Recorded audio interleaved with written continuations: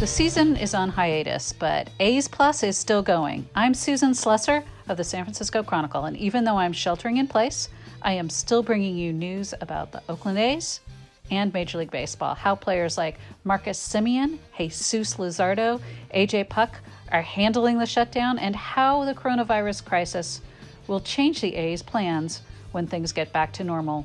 A's Plus on your favorite podcast app. Hello and welcome to A's Plus, the San Francisco Chronicle's podcast on the Oakland A's and Major League Baseball.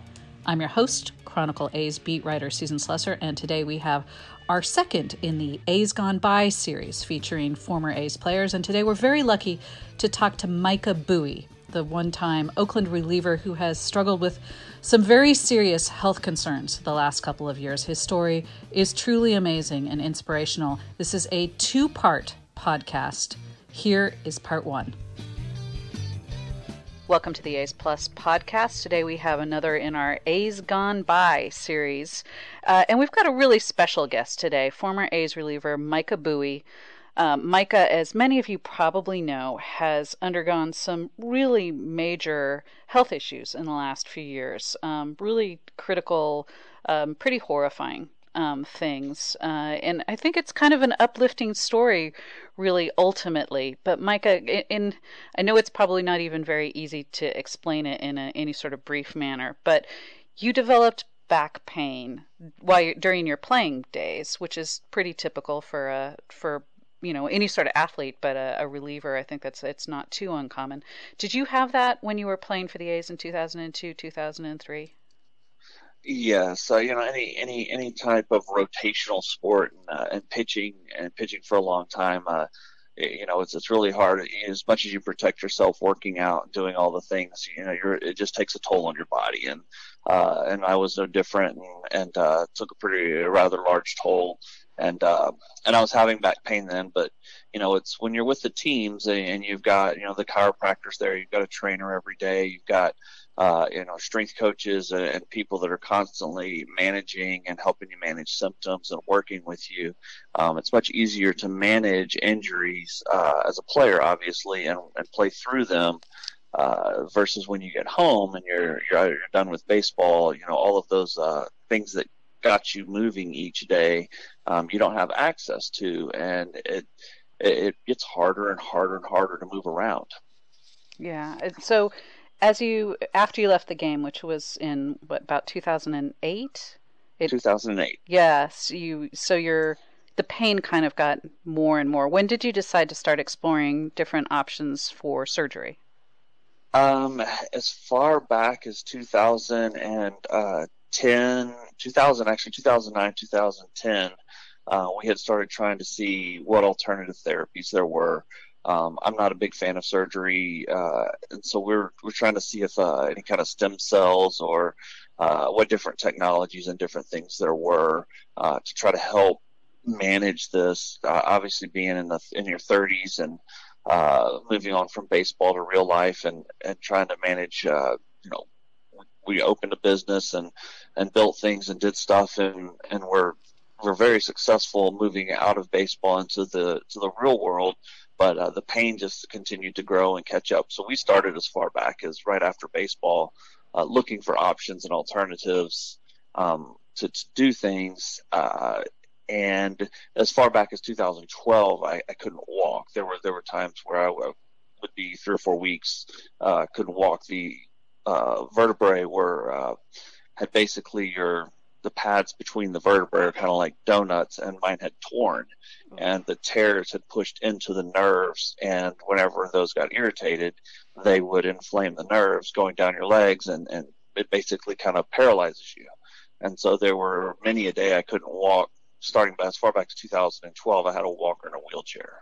Oh, goodness. And you have a baseball academy. That's not very optimal for running something like that. Or it was not. But I used a lot of video and we had a lot of great kids, and there was a whole lot I could do sitting in a chair. And I figured even if I couldn't walk, I could always teach lessons, work with kids, using an iPad or technology to help make up for my inability to move around real well. And that's what we did. We adapted as much as we could through that time frame and brought on extra employees and extra staff to throw BP and do the things that I could no longer do. But we managed it as you do. You just, as the game, someone hits a home run off of you, you got to make an adjustment to make a better pitch, and same thing in life. So we tried to make every adjustment we could and adjust with every pitch we were dealt, and every home run that was hit against us, we tried to come up with a solution as long as we could. Wow. So which vertebrae were affected? L4, L5, and then L5S1. So there's actually two sets of vertebrae, and then they were mentioning double fusions. Back in 2012, I was getting shots in my back and different things, doing the different therapies that there were: physical therapy, cortisone shots, epidurals, you name it. They were trying to do every type of thing, water therapy, you name it, to get it moving, and just everything actually made it worse. It was to the point where it was not rehabable. Wow, that's so frightening. So you decided to go a different way, rather than spinal fusion, which I know is a tricky procedure, and not the success rate is certainly not 100% with it. You hear stories in sports all the time about fusion surgeries that don't quite work. Explain to us what you did and why. So I need, and still do, if I were ever to move around very well, a double disc fusion. And at my age, when we were starting to look at this at 38 years old, every doctor we saw said, if we start fusing your back now, with the damage that we can see in your spine already, you're going to be having fusions every 5 years. By the time you're 50 or 55, your entire back's going to be fused, and you're going to be having surgeries every couple of years, and you're going to be in the cycle of just surgery and rehab. And so we had a neurosurgeon offer us a spinal cord stimulator. If a lot of people, if they're on opioids, many people are being forced into these spinal cord stimulators, and I was obviously on pain medication to try to manage this, and I had maxed out what our doctors would prescribe, and we were at a point where there was, basically we either had to have surgery or do something, because the medication that I was being given at the time wasn't enough. And I still wanted to walk and move and try to do things. And so a lot of back surgeries are given a spinal cord stimulator after the surgery to help control the pain and cut down the amount of opioids or pain medications that patients are on. And it's something that pretty much across the country, many thousands and thousands and thousands of pain patients are being forced into, with back pain now, into these spinal cord stimulators. And so it was a neurosurgeon, a very highly regarded neurosurgeon, and he brought us the information. We talked to the representative. We went and researched the product, and we said, yeah, this is definitely a much better way to go than a spinal fusion. And it felt we had a lot less risk attached to it. It's more non-invasive type surgery. And so we had the trial done and had some relief from it, and we went ahead and had the permanent solution put in. When was that? That was in August of 2016. So you do a trial for a week to 10 days, where you have a battery basically kind of taped to your body, and they put wires up into your spine, and they see if it helps. And then when they do the permanent, they input the battery in a little computer, and they place it in a little pocket. It's supposed to be in a subcutaneous pocket inside your back, and then the wires run from there inside to your spine, and then go up your spine to the areas where they can catch the pain signals coming through the spinal column, and basically interrupt them is what they do. They don't take away any pain or solve any problems. They just interrupt the pain signals going to the brain, so you can't feel it. And so that was so we had that done in August of 2016. Wow. And when did you start developing problems thereafter? So 1 month after surgery to the day, September 30th, 2016, I was asleep, and I awoke to an extremely sharp pain, and I couldn't breathe on my right side. now determining, since through a whole lot of issues and a whole lot of no, this is impossibles, and the doctor saying this can't happen, and literally dozens of doctors saying impossible, the spinal cord stimulator battery migrated up through my liver, right side diaphragm, into my right lung. Oh God, it's just horrifying. I mean, that sounds. I'm assuming it's every bit as painful as it sounds like. It is an entire, and multiply that. It was an incredible amount of pain, and probably the hardest part, because I was on post-surgical pain medication, and they had given me some stronger medications, and nothing was really helping. And the hardest part is no one believed me. It was a nightmare scenario. Honestly, my wife, she's like, they're saying this isn't supposed to hurt, and I'm like, I can't breathe. This is, and you're at a month, you're supposed to be getting better. And we went into the surgeon immediately, and they took x-rays, and the x-rays show that the battery did migrate. It doesn't show where all it migrated to, because it just got it at one point in time, but we took pictures of the charging pack. It's kind of like a cell phone. You've got a portable charger, wireless charger. You put your cell phone on. If you don't place it just right, it won't charge. Well, that's what they have for the little battery. And I was charging. We took pictures of where I was charging this battery, all in my chest. And it was crazy, the locations. And we were showing this to the doctor after doctor, hospital after hospital, because when this happened, it affected my blood oxygen levels. I had fluid in my lungs. My lungs collapsed. It was pretty rough. We ended up going into the ER numerous times, and the hardest part was no one believed me, because medically they couldn't find anything that said that this is possible. You sign forms when you go into the doctor, like when you're having a surgery, and you sign all of this list of bad things that can happen. Nowhere does it say that it can destroy your breathing and stuff. And that was just only one of the things. So it took 3 months of going through that before they did a revision surgery, and they removed the battery from where it had migrated to and settled, and they moved it down into my hip. That was at the end of November of 2016. And in December of 2016, I went on medical oxygen. And my O2 sats were just dropping rapidly. I was sitting in the 70s and 80s. As everyone now understands with coronavirus, when your O2 sats drops, it affects all of your systems. It affects your kidneys, it affects your liver, it affects your neurological function. And I was having all of these symptoms. I couldn't remember anything. I was very forgetful. I wasn't lucid all the time.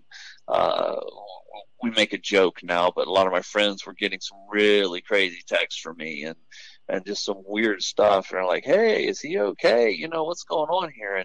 And we learn, the hypoxia, it alters your function tremendously. And so then I started going to the hospitals, and they would take me in, and my kidneys would be failing, and my numbers would be terrible, and my blood oxygen levels would be 67, 65, and the doctors were like, "Well, we don't understand."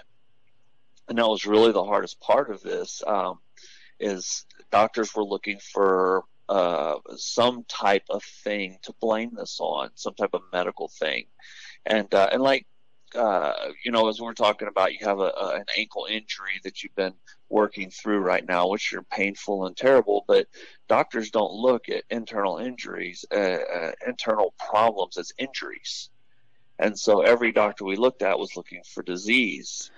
Well, we needed someone to look for trauma. And we asked them over and over and said, "Look, can you look for trauma? Can you look for altered anatomy? Is there anything you do?" Just begging these doctors, and no one believed me. My wife, she was amazing and supportive through this whole time, but she had a husband that was degrading, going from pushing through anything, being this athlete, to literally having to lay in bed and cry in a ball all day long. And it was just horrible for her and for my kids to watch, to see what, and every time we go to the doctor, they go, "Well, nothing's wrong."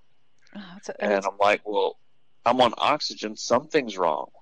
And they're like, yeah, but we don't understand it. Because, with COVID, it's starting to change the way lungs are looked at.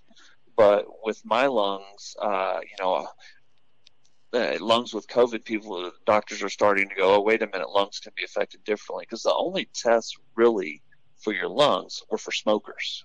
Right. There really weren't any. The 6-minute walk test is for smokers whose chests have degraded over time due to the tar that builds up inside. And so the entire lung degrades at a consistent rate.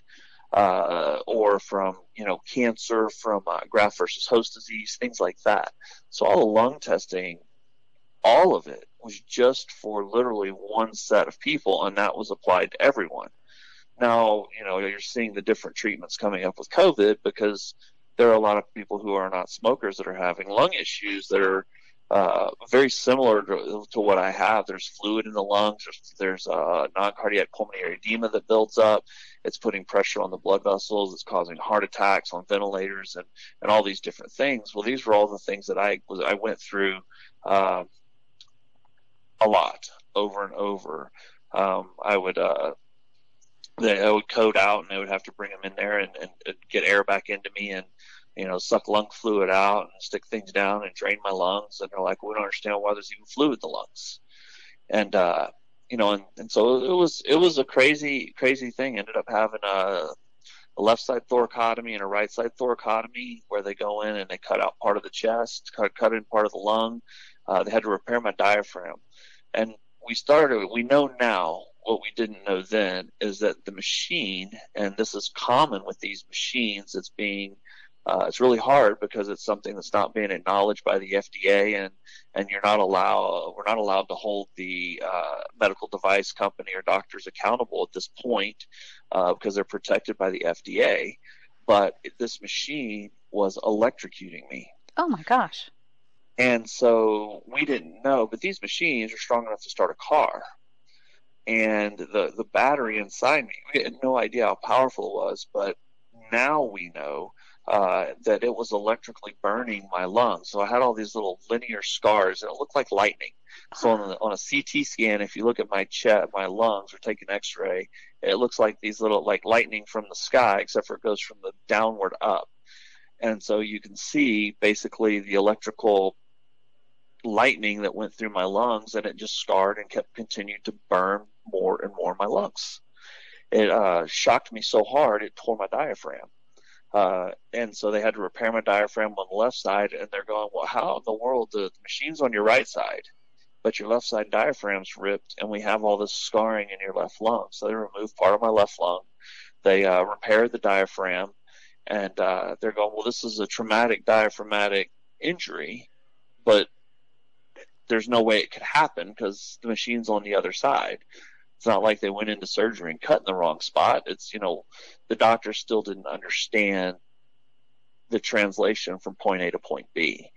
And it's taken it took all the way until I was in December of 2018 over Christmas. It was Christmas Eve, and I'd gone through what's called respiratory failure numerous times.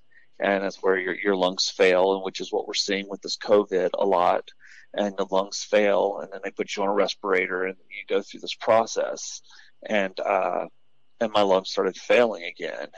And I couldn't get my oxygen above 70, and we had turned the air up to 15, 20 liters a minute. We had multiple machines on me and tanks, and we were doing everything we could to drive me to the hospital 5 minutes away. But the whole family thought I was going to die that night, and I was really close. But we went in, and that's when they gave me 6 months to live on Christmas of 2018. Oh my goodness. So I went to where I was on 8 liters a minute of oxygen, which is hospice level or palliative care, if you will. It's basically anything over 5 liters a minute, you're done for. I was at 8 liters a minute. 10's the max you can get in any kind of non-hospital setting. And they're like, your lungs are failing and you're done. And that was a really rough time for us because we had been trying to mitigate with our business and using all of our funds, selling all of our assets. We had done everything we could not to reach out for assistance. And, the Oakland A's Dietrich Page, because I'd gone out and mentioned the 20-game celebration on the 50th anniversary year of the Coliseum. And I was out, and I was on oxygen when I was out on the field. We did the celebration. And I was struggling, but I got out there, and the A's were amazing and helping us get out there. I can't fly, so we drove. It took us 4 days to get out there. We rig up our car kind of like a rolling ER. We've got oxygen machines, battery power tanks. We got EKG. We kind of have everything just to manage to keep me alive. And we got out there, and I've got my little oxygen machine that I'm breathing on out on the field, and they start lighting fireworks up, and me and Messier and Koch and Bradford we're just messing around going, hey, let's see if we can get the oxygen to light, just see if we can explode a baseball player on the ESPN. And, we were joking around, but it was you're having the most fun you can with it, because, at my age, playing Major League Baseball, for 16 years, that many seasons, and, being able to do everything to literally having to have a cart take you around everywhere. And if there's no cart, it's a wheelchair because I can't walk very far and things like that. It's something you don't expect to see in one of your teammates, but the guys were, and always have been, amazing. With Dietrich Page, with Oakland, they had already been helped. They had helped us financially with medical bills. After that, she with the A's Community Fund.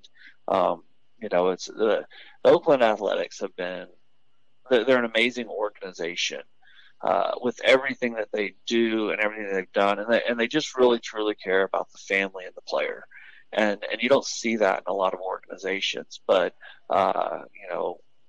with Dietrich, she just is amazing working with the players and bringing people together, and the organization just has been 100% supportive in everything we needed, and they had been helping. Well, once we got that death sentence, another player pushed us over and said, hey, have you talked to the baseball assistance team?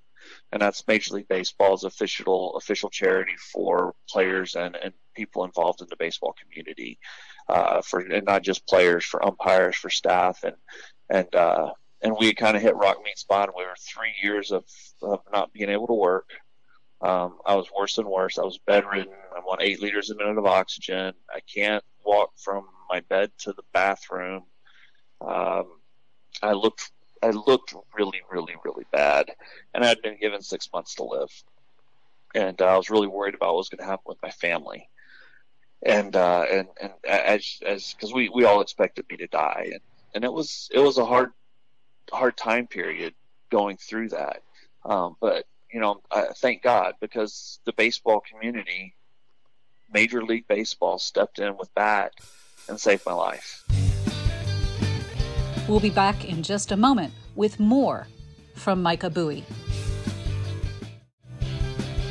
The players get very little credit for the great things that they do.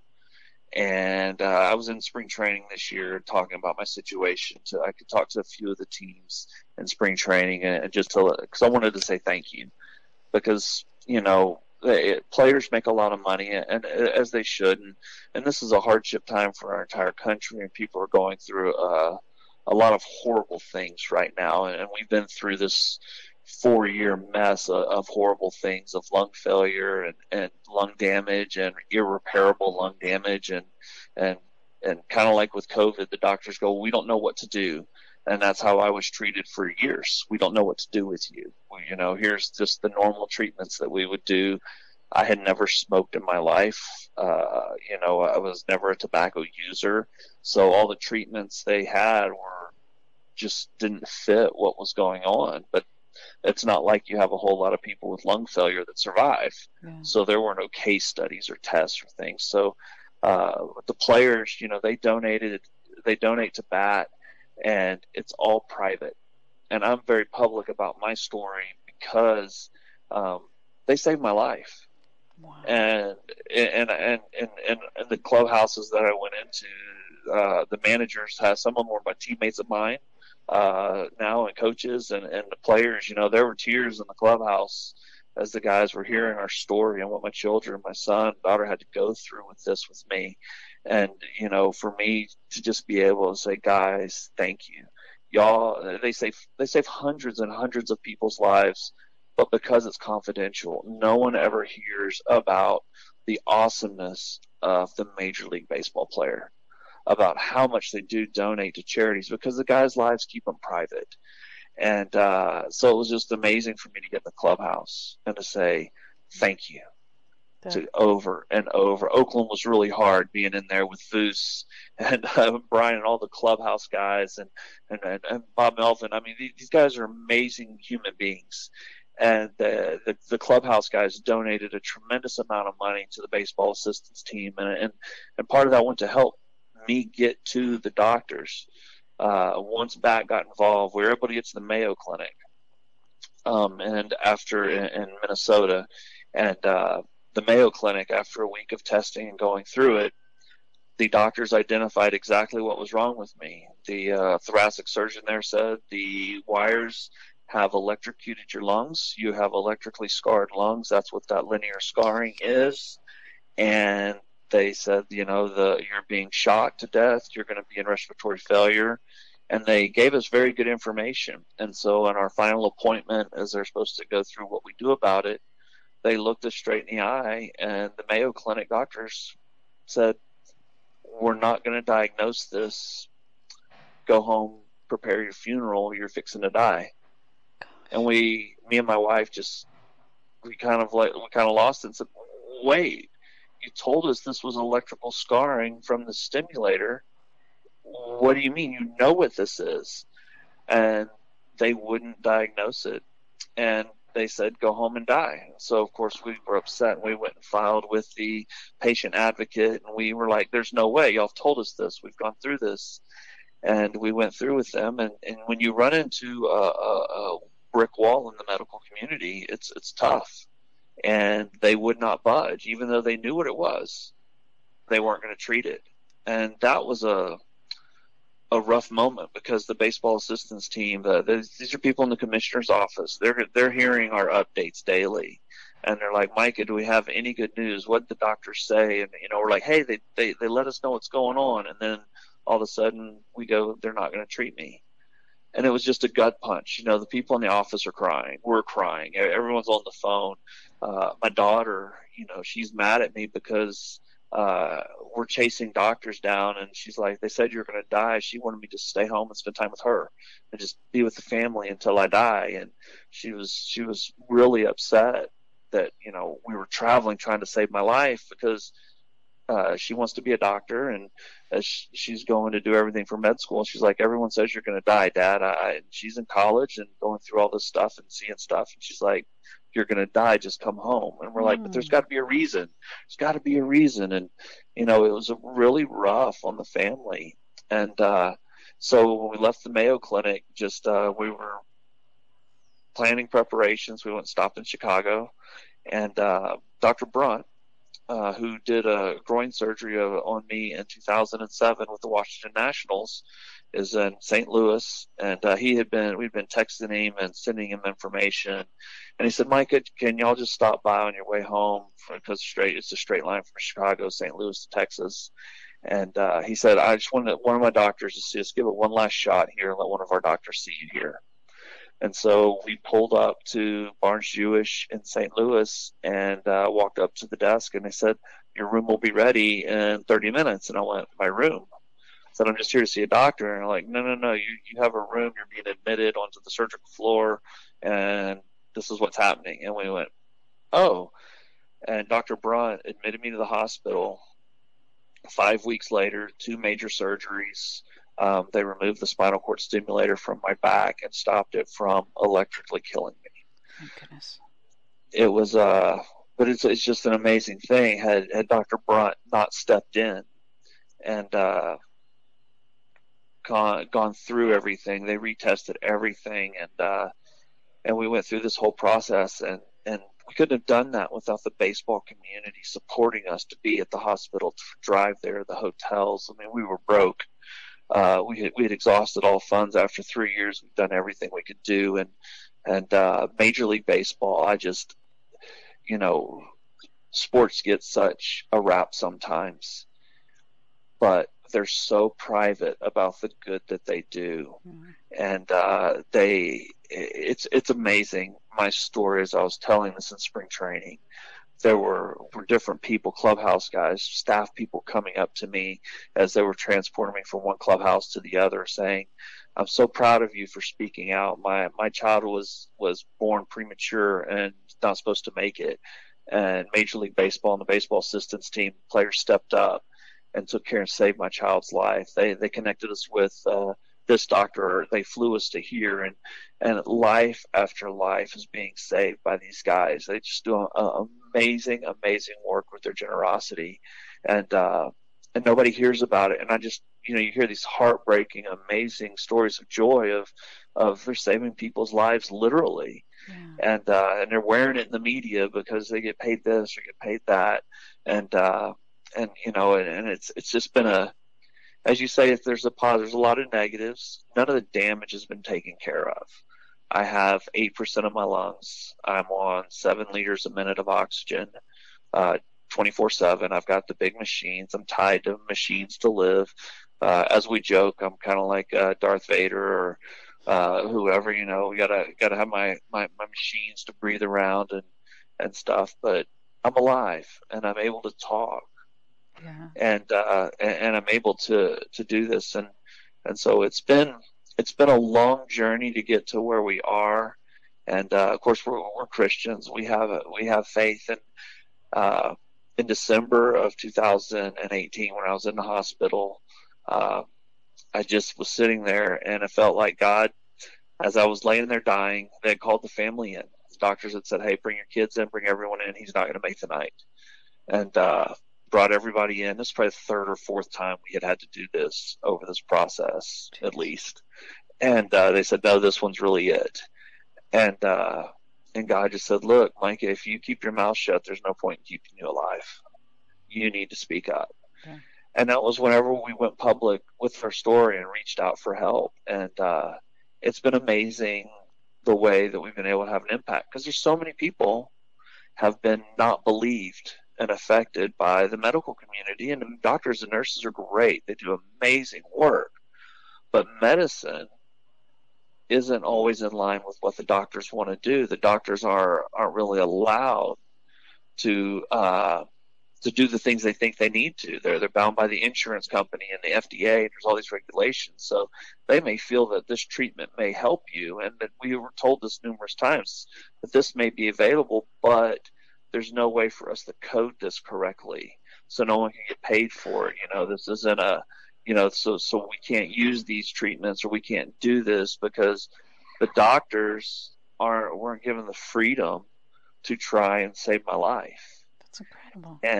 And hopefully my story will help make change with that, especially with COVID, the way this is going around. I pray there's a day I'm in front of Congress to share my story and say, "Guys, our medical system can do better. We have the best and brightest in the world, but we're not allowing them to always be the best and brightest." And so there's a lot of passion that we have moving forward with the limited amount that I do have. But it's great. My son is, you talk about the mental health side of things. Obviously you've got a 17-year-old son or 16 when it started, and he has what's called KLS. So he went to sleep for 6 months, didn't wake up. Oh my goodness! How old was he when that happened? That it started around 12, 13 is when we noticed it. But stress, it's an autoimmune type thing. They believe it's very rare, but stress hit, and he slept. The first 6 months I was in the hospital, he slept. Like he would be at home, and someone would go by and check on him and leave food for him, and he'd wake up, go to the bathroom, eat some food, and go back to sleep.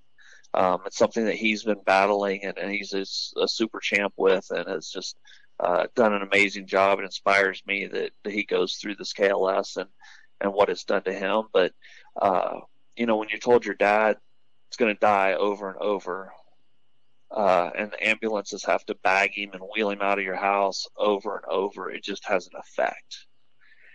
And when there were times the ambulance would sit 30 minutes outside the house because they couldn't drive. They were trying to just keep me alive to drive me to the hospital. And, there's a lot of psychological stuff that happens. So we've reached out, and these are areas, mental health, different things that have helped, because, I've, my whole family, my wife has lost the Major League Baseball player husband she had. Yeah. And now she's got someone that she has to take care of 24/7. And, she's amazing. It's deepened our relationship. It's changed us in ways that I pray no one else ever has to go through and be changed. But there's just so many different elements that have happened through this thing, and I'm just very grateful to be alive. Number one, I'm grateful to have my family, and for us as we've come through this. We've come through this we're on the flip side. I'm still messed up. I could still be in the hospital tomorrow. Obviously we're not going because of COVID. My lungs collapse off and on. I still have what's called non-cardiac pulmonary edema, which we found out from one of the pulmonologists, that after the stimulator was removed, and we'd seen this pulmonologist and traveled to see him numerous times, and had not given us any reason or diagnosis. After it was removed, wrote to us and said, "Oh, electrocution causes non-cardiac pulmonary edema." And we're like, "My goodness, why couldn't you have said that 3 years ago and had them remove this and save my lungs?" I don't understand, Micah, why they didn't just remove that immediately when you first started having any problems at all. Well, that it's interesting, because whenever it happens, like all of the pain management, the neurologists, the the neurosurgeons, they all came in and said, "Well, this can't cause this problem." Now, it's not because those doctors had all been a part of the development of this machine. It's because the company told them that it can't do that. And then our FDA said, "Well, that can't happen." And so the doctors, they can't say something happens when the FDA and the companies are telling them it can. It can't happen. So they can't say, "Well, we're seeing it happen." And they go, "Well, that can't happen." That's and insane. how do you reconcile that? And that's a problem. It's a tremendous problem in our medical community. And since I've spoken up, we've learned I'm not alone. There are tons of people who have gone through some just extraordinarily rough situations due to your eyes see it happening, and they can see the damage and see it going on, but they're not allowed to be able to report that that's what's going on. Oh my goodness, that just seems wrong. So there are other people that have had problems with the spinal cord stimulators. Yes, there's a tremendous amount of people that are having issues with them. Some similar to mine. There's a lot of things, but this ties into and I'm giving you a lot of stuff here. I haven't said some of this and some of the things that we've learned, but my story touches a lot more than just spinal cord stimulators and back issues, because Absolutely. we start talking about the opioid crisis. Yeah. Well, pain medication or opioids. Well, a lot of people have pain medication. Right? Pain patients are being removed from treatments they've been using for 20 or 30 years. They've never abused them. They've never used them incorrectly, and they help them function normally, and there's no problem. And they're being forced off of what's worked for them I can't tell you how many people have said, "I was in a bad car accident and my back was wrecked 30 years ago. And they told me I could no longer have the medication I was having. That allows me to work. They've had jobs. They've run their families. They just take medication, pain medication. It's a treatment just like insulin or anything else, and they've lived normal lives. Well, now they're 65 years old, and they're being said, "No, you can't have this anymore. You have to get the spinal cord stimulator." And they're removing them from what's worked, which was extremely inexpensive, was no addiction issues, no problems. And they're being forced into this therapy, and and then they're having all these problems, and they're having all the withdrawals, and it's causing heart attacks, and it's not handling the pain the same way, and then they're having secondary issues, and it's a real problem. How do you, and I understand drug addiction is a problem, but you're managing pain patients who are really in pain versus people who abuse things. Yeah. And you shouldn't be punished for needing something through no fault of your own. No, they have to apply some common sense, I think, to cases individually. It seems like would think, but the common sense is something that's lacking in our structure in our country, especially when it comes down to medicine, doctors, and opioids and pain patients. And it's hard for me because I talk to a lot of players who have back issues from baseball, who are debilitated. Yeah. And they're going through these pain issues because, for me, even now, to get the medication I get, I have to be drug tested all the time.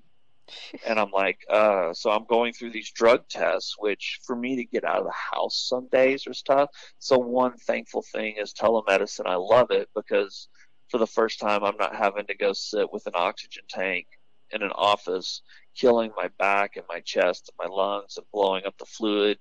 I can actually be in a situation where I'm not causing more harm by going to the doctor just to take a drug test. Jeez. So that they can continue to prescribe medication. There does need to be some common sense things applied. And I know this was probably a little more of than what you were kind of looking at when you called me and said, hey, let's check and see how Micah's doing, former A's reliever. How's it going?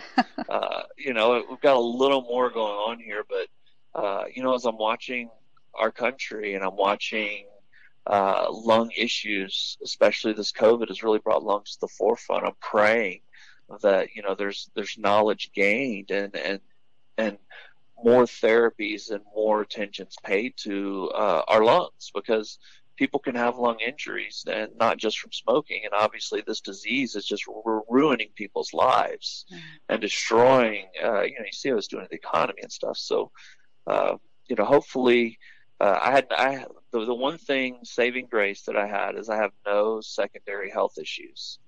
All I have are orthopedic injuries from baseball. Right. Because had I had any secondary health issue, we never would have gotten to this point. I would be dead. They would have blamed anything happening on me to some genetic disorder or something that mutated or was caused due to a traumatic event. There's lots of different explanations doctors use, but I would be dead had I had a heart issue, or had I not been a professional athlete, taking care of my body and not drank and not smoked and not done tobacco and worked out my whole life and stayed in a great shape and watched my weight and eaten well. And, you're not going to be a Major League Baseball player or play baseball very long if you don't take care of your body.